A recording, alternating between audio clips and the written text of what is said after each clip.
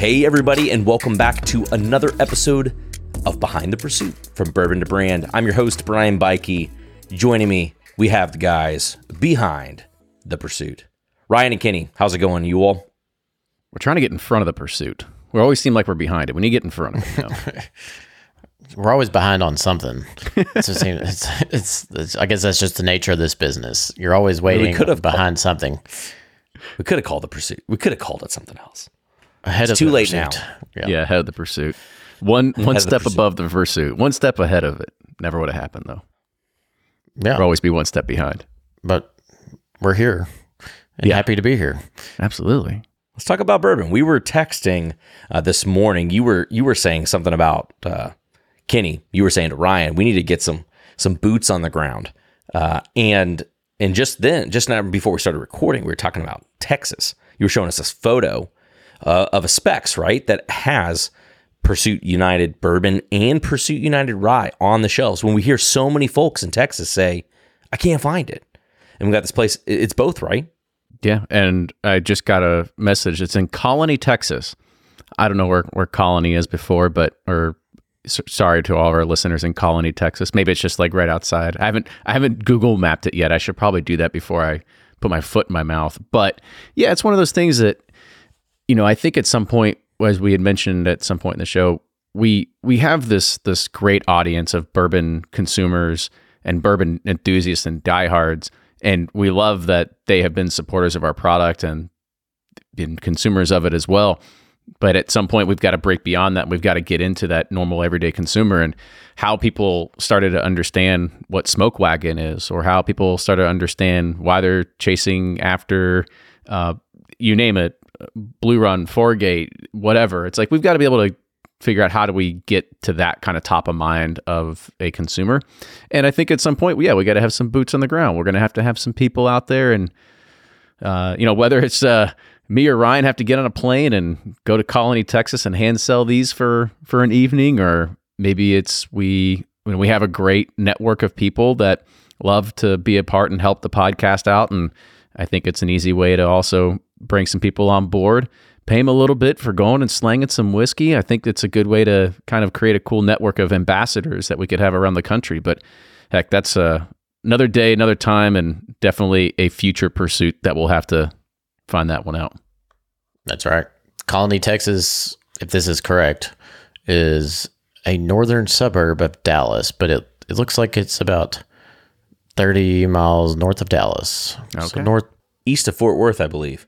I lived in Dallas for a little bit of time. Yeah, you got to get out there, man.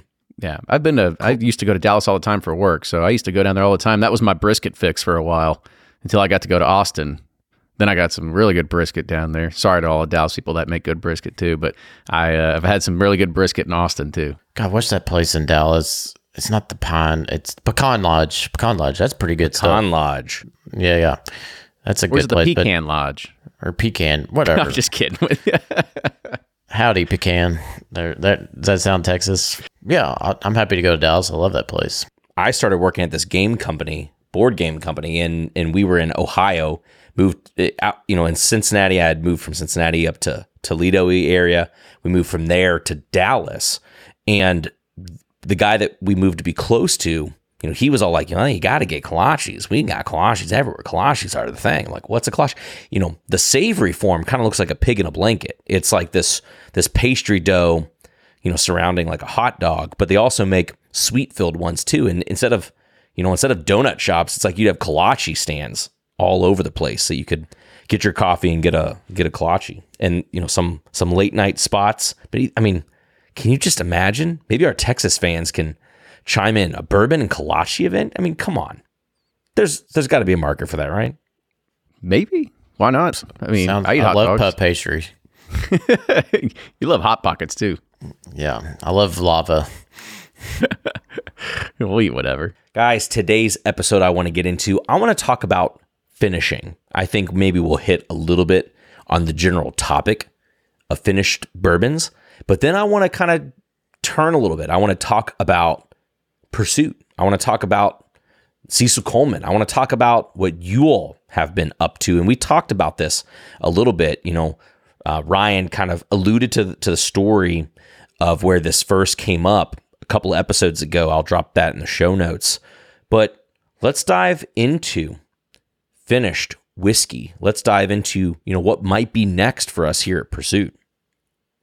Yeah, I'll kind of kick that off. And it's not to say that we originally had a goal of doing a finished product at all. And that's because doing a finished product requires some level of experimentation and level of risk that we didn't know we were kind of ready to go and do, because to do a wine cask finish, to do even a toasted barrel finish, what's that require? Literally buying another barrel, finishing it, babysitting it for X amount of time, and then you get to go and you get to release it. If bourbon was our full-time gig, yeah, we'd love to be able to sit there and babysit something and make sure it's ready to go. We could do that for smaller releases, but we needed something that was a little bit easier on a scale point, as well as from a model that we didn't have to drive to Bardstown or drive somewhere, because we don't own a warehouse yet either, to go and taste something every single day. And so that's where we kind of ran into, it was a pretty fortuitous thing that Ryan just had to be at Bardstown one day, and I'll let him kind of tell that story because he was the one that was there. And so he's the one that kind of helped us lead us down this path to where we now have a new product coming out. Yeah, sure. And, just to touch on finishing a little bit, it's one of those things that's like, I'm kind of torn about it because, sometimes I think finishing is to kind of like hide some flaws or kind of like make younger whiskey taste older, but sometimes it really elevates the existing whiskey in the bottle or in the barrel. And so it's like, how do you find that balance of, do you want the wood to be the star, or do you want the distillate and the wood? And so it's like, how do you complement each other? And I never really could wrap my head around that, just being the amateur blender I am and working with different distillates. And I have a huge appreciation for some of the fine folks that have done wood finishing and been kind of pioneers, like Michter's and Old Forester and those, and Trey with Jefferson's. They've done fantastic jobs at finding that right balance of finishing, with the distillate and the wood. But yeah, we got hooked up with this great company called Interstave, and we kind of briefly talked about it on a previous episode, as Brian mentioned, but they're a company that's been in the wine industry. They're trying to get into the spirit space, and they have a lot of wood alternatives, oak alternatives, oak influences that you can work with. And like I said in the previous episode, they kind of gave us a bunch of samples of products, and I kind of just messed around with some younger distillate, and I was blown away by the results. And so I was like, well, what do we do with this now? And the challenging part for us being a startup and having a limited inventory is that we don't have a lot of room for error. And so it's like, okay, we have these wood finishes that we'd love to work with, but how can we use what we have in inventory to really, and not take away from the existing brand, because we need to support that as well. We had these few products we liked. We looked at our inventory, and, luckily, 3 or 4 years ago from our previous broker, we kind of acquired some MGP barrels, and, I know this is totally foot and mouth, and we've, talked how easy it would be to start a brand on MGP and do this and that, and how we tried not to get away with it. But it is fantastic whiskey, and we bought them because we're like, we'll do something with them one day. The price was right. Yeah. The price was right. And the original intent for those barrels was actually, let's hang on to them till they're like 10 or 12 years, and have a nice little run of OKIs or Boone County or whatever, the great run that Old Scout and all those brands had with those MGPs. We were kind of trying to recreate that. But when I tasted this wood, these wood finishes, I was like, man, we really got to do something. We don't have enough product with existing United inventory.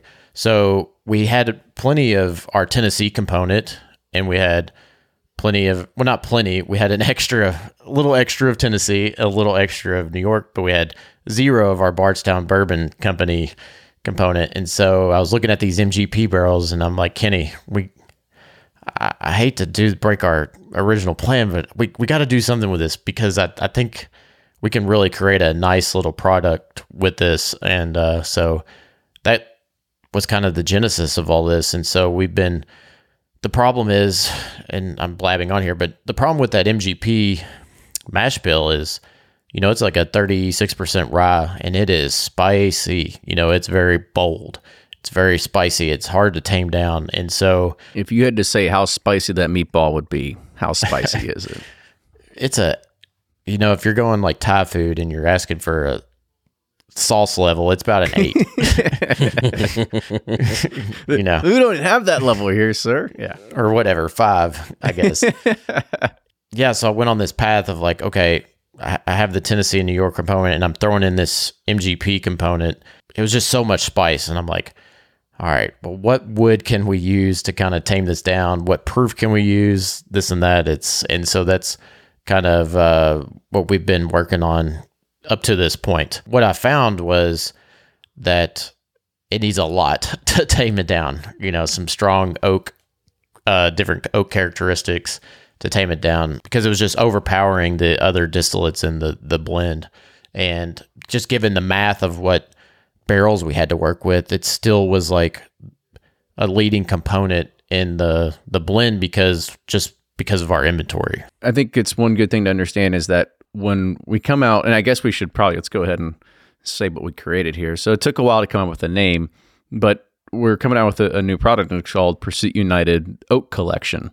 And it's going to be in a different colored label with your same kind of bourbon orange foil that you're going to see, but it's going to be a nice stark blue contrast that you're going to see. So we're excited to be able to talk about that and release that product. But the Oak Collection was essentially something that we wanted to do where we could start looking at this craze of toasted and whatever that's coming down this whole finish line, and we can put out different products in this particular kind of collection. The first thing that we wanted to do is that, well, how do we differentiate? How do we make it different? And I think one of the things that we wanted to make sure that is first off is that always make sure you read the batch numbers and the distillation states on the backside, because there will probably be different mash bills, different blends that go into every single one of them. I would consider it more analogous to barrel bourbon than to what we do with our regular Pursuit United, because each one of these could be a different sort of blending process that Ryan has gone through with barrels that we have in inventory, with different mash bills and different percentages that we're going to make that are going to make up that particular blend. But part of even that initial process was Ryan trying to come up with even the base blend. Like, what's the base blend going to taste like? And that's even before we started with the finishing process. And I know he came to me with probably 5 or 6 different samples, and we tried to find something that wasn't so off the Richter scale, as we had said, with that 36% rye, that had something that you could be more approachable, more palatable, that you kind of get with some of our other United pieces where it has a little more sweeter aspect to it. But it was kind of hard to find. You couldn't get away from that spice that was there. And so we found, or at least I think Ryan found a good blend that found a decent balance of it, but couldn't get rid of that spice because it was just so overpowering. And I think that's what people like about the 36% MGP rye. However, this is where the ability to come in and start figuring out, well, what kind of finishes do you want to do with it? And I'll let you kind of take it from there, because I know you had tried a whole heap of different ones. And not only that, is when you start doing with different kinds of finishes, different sets of cubes, and then length of cubes and all that sort of stuff too. Yeah, sure. And so, as Kenny talked about earlier with experimentation, research and development, the nice thing, so Interstave has a wonderful product line of different wood finishing oak alternative products.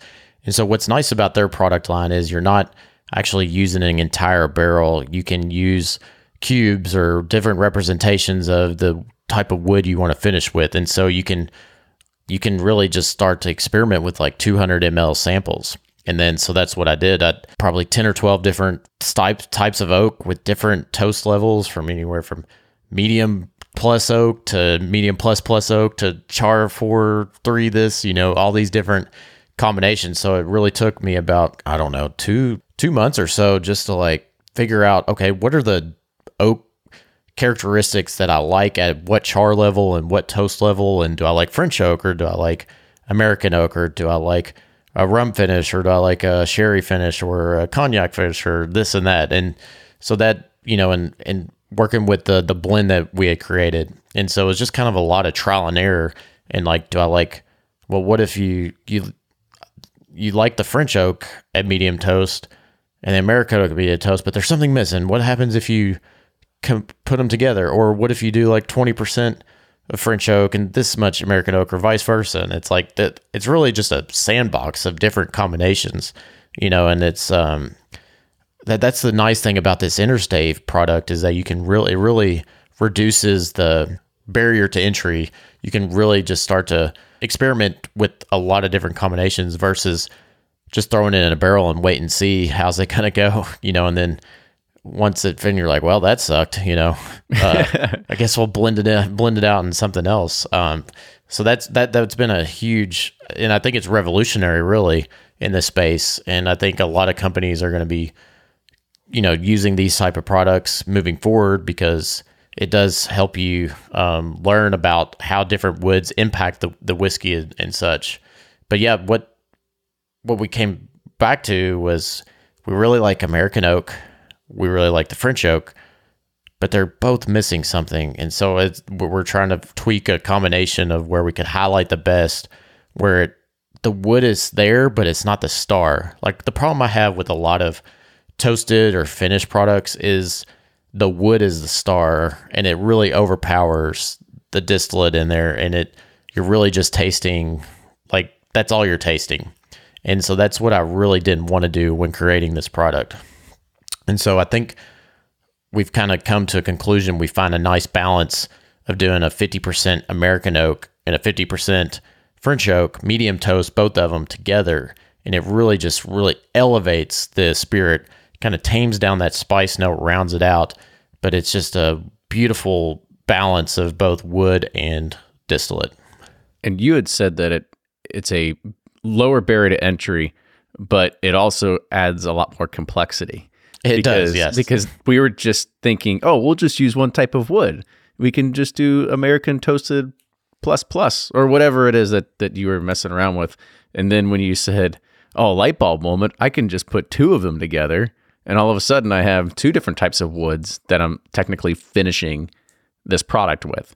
And I also want to make sure that people are aware that we're just not dumping bags of sugar and stuff inside of a barrel and no longer is it authentic to what it is. This is the same exact thing that Maker's Mark does. When you do Maker's 46, they just do it with full staves.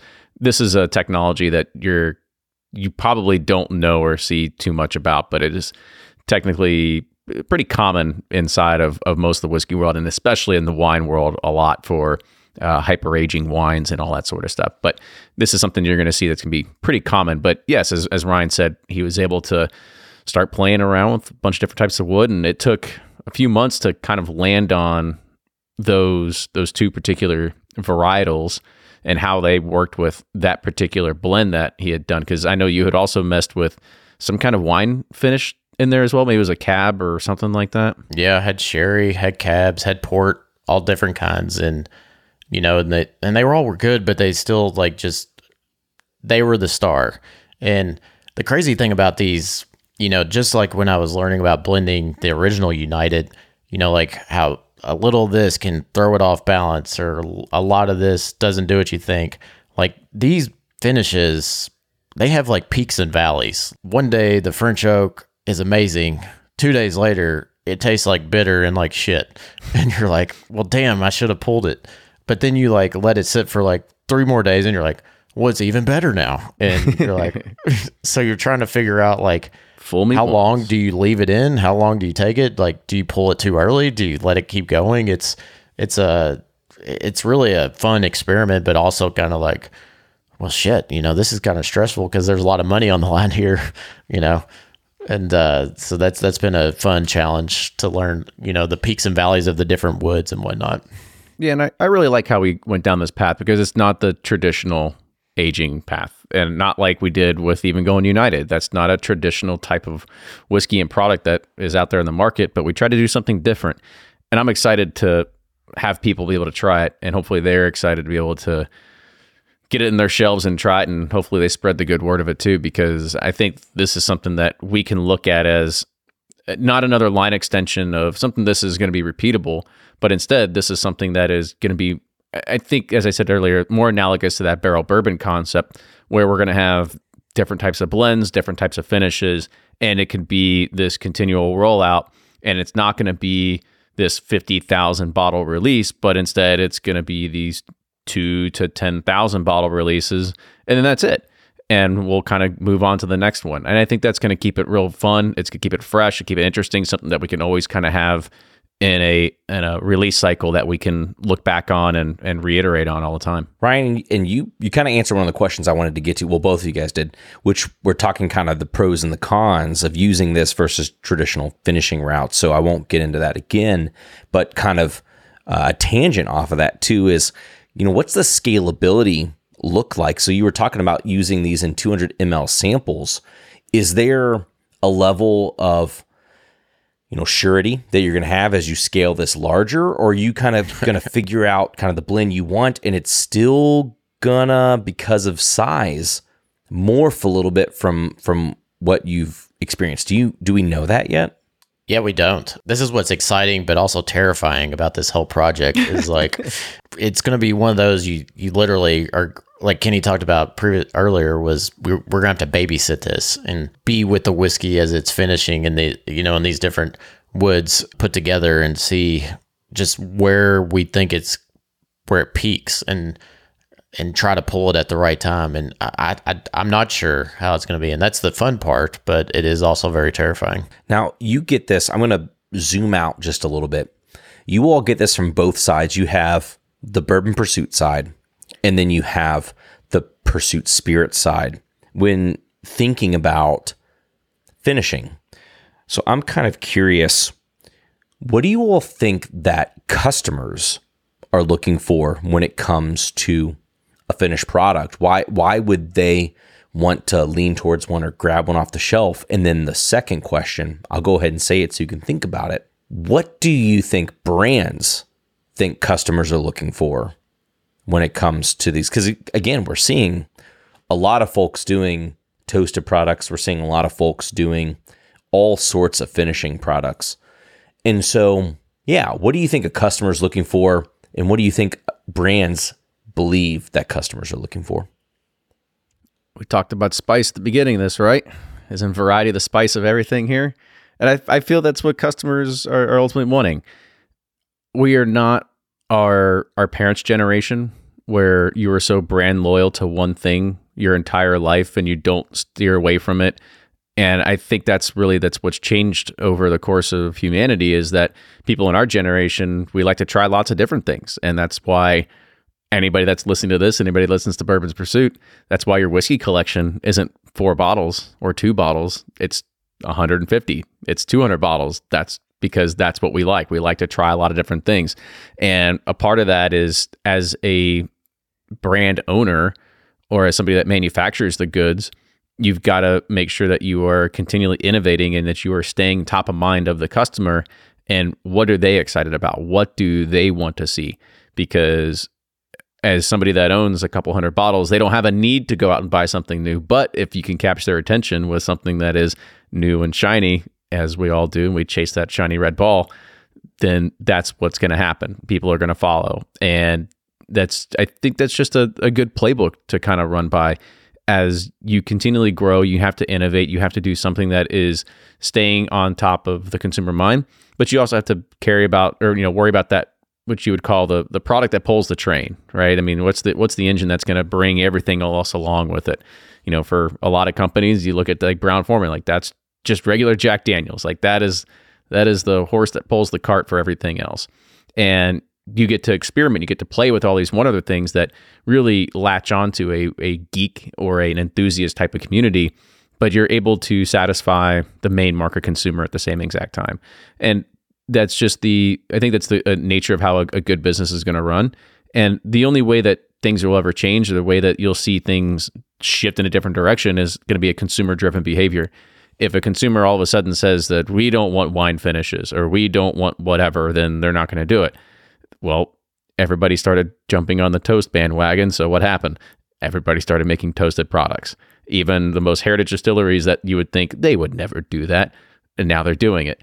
And that's just, I don't want to say it's chasing the money, but yeah, that's what you do. You chase the money. You chase where the consumer is going. You don't want to steer in a different direction and try to carve your own path, because that would just basically dig your own grave.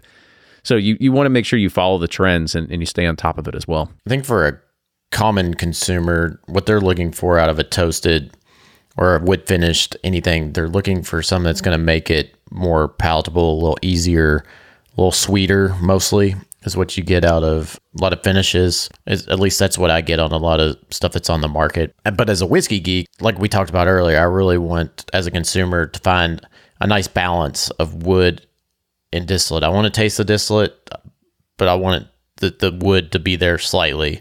And that's what I'm looking for. And I think that's what a whiskey geek would look for as a consumer. And brands are they're giving consumers what they want. And obviously the market said, we want toasted, more toasted, toasted, toasted, plus toast. How much more toast can you put in there? Yeah. And so, I mean, if you don't give them what they want, then you're just falling behind the eight ball. Doing this, I've done a lot of research and tasted pretty much every toasted product on the market. And a lot of them, you can just tell they just got lazy, or they just didn't know what they're doing, and they just let the wood take over. And that's what I really want to avoid, because I can taste in a lot of other products is that the wood is just too strong, and it really just ruined the fantastic whiskey that was in there. That's me as a whiskey geek, whereas most consumers probably want the wood to take over. So I don't know. It's hard. And I was conflicted about this whole project, because as a whiskey geek, we kind of, you snuff at finished stuff and, you're like, what are they hiding or whatnot? But I think it's an artistic ability that you can like balance the wood and the distillate. And I'm trying to highlight both of those and find the best representation of that for our consumers. Kenny, I'm most curious right now about how you're doing with all this. Because, from the earlier episodes, it seemed like we've talked before about very straight, narrow lanes, not a lot of deviation. And I know you just recently kind of talked about following what the people want when it comes to trends. But this seems like a bit of predictability that you lose control of. And so I'm kind of curious where you are in this whole line or direction of things when it comes to the oak finishing. When I look at anything that becomes successful, it's not because you stick to a straight path and you kind of, you nobody guesses it right from the very beginning. As Ryan always says, nothing's an overnight success. And I look at that as saying you have to continually pivot and you have to make judgment calls when the time is right. And I'm not going to say this was a judgment call. This was something that Ryan was in a very fortunate opportunity. We had made some connections. We said, what do we have to work with? And can we get this out? Layer on all the other crap that we had to worry about with glass and corks and labels and all the other stuff that we, heaven forbid, I think we're coming down the other end of it. But when you start thinking of, well, what does the future look like? I had this sort of idea that when we put in our new whiskey into the barrel, this is what I'm predicting what it's going to taste like. This is how we can scale. This is what it's going to end up tasting like in, the 4 to 5 year range. This is where we want it to be when it gets to 6 year. Let's hold some back when we have some 8 years, some 10 year, so on and so forth. But as a part of that, not only can we just make sure that we have enough product that we want to satisfy as our base that we want to be able to put out there, if for some opportunity or some chance we do some sort of pilot, like take this oak finishing for an example, and it goes bonkers, and we look at that and we say, holy crap, people are really latching onto this. Well, a good thing we've already put down all this new make. Well, we can go ahead and we can start allocating and shifting some resources from one project to the next. And I think that's just the nature that we're going to be in, is that we're going to have this inventory that we can play around with. We can have some fun with it. If all goes right and we don't need to, and we can stick on that straight and narrow, then yeah, we can it'll be all United Bourbon one day, but we can allocate barrels to be part of different product lines. Heck, we could create new labels and everything like that. We've been spinning up the idea of doing more labels and all this other kind of stuff already. So that's just one of those things that there's an opportunity when you start putting down this inventory to be able to make sure that you can you can do these one-off experiments, that you can still stay in front of the consumer. Because as much as we'll love to be able to talk about United for the next 10 years, I'm sure we'll get sick of it sounding like a record on repeat all the time. And so we'll want something new to talk about and something fresh. Yeah, it did take me some convincing at first. I'm like, Kenny, I'm going to blow your mind. We're going to have a new product. And he's like, I don't know about this. True. But no, it's from the get-go, if it's good and tastes good and we think our customers will like it, I think, we should give it to them, and I think that's what we're about, is trying to like put the best product out on the market. And I think that's what we're going to try to achieve with this project. If not, we'll try again. That's the one thing I'm looking forward to, is that when we're doing this, like, it's going to be around a 2,000, maybe 2,200 bottle release. We'll see what happens when we get done dumping. But I'm excited to be able to put it out there because we're recording way in advance of our bottling date, even though we have the final blend and everything that's going to be into it, and plus the label. But this is something that is going to be like really the first run that we ever did at United. And hopefully with the small bottle count, it'll sell quickly and we can do something else in the future and scale it up a little bit more. So you'll be able to see this as something that we can continually innovate on. Yeah. The only thing we got to figure out is how many days do you leave it in? Yeah. That's because I've had it, like I talked about earlier, I've had it at 3 different points, and it's just amazing how fast it turns both ways. So I'm interested and anxious to see how this goes. So we'll report back on a later episode. Yeah, we're gonna bring the Solo stove and a tent over to the BBC warehouse over there, so you can just kind of hang out and taste it on the hourly basis. We'll be like Fred and do a live stream of camping, sleeping by fermenters. Today is day 17 of the wood finishing.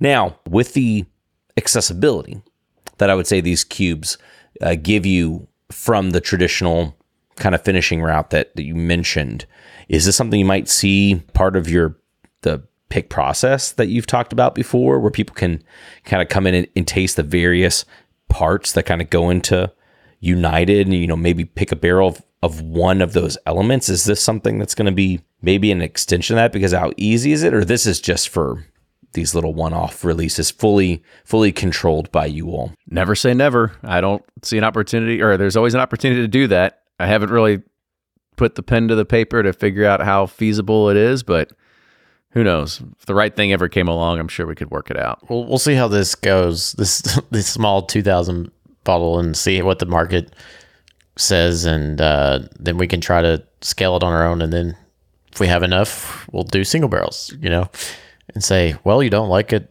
by itself, you can like it, finish it. You can finish it. Take Ryan's thing at very first. It's like, that's what we do. We hide bad whiskey. We finish it, right? Exactly.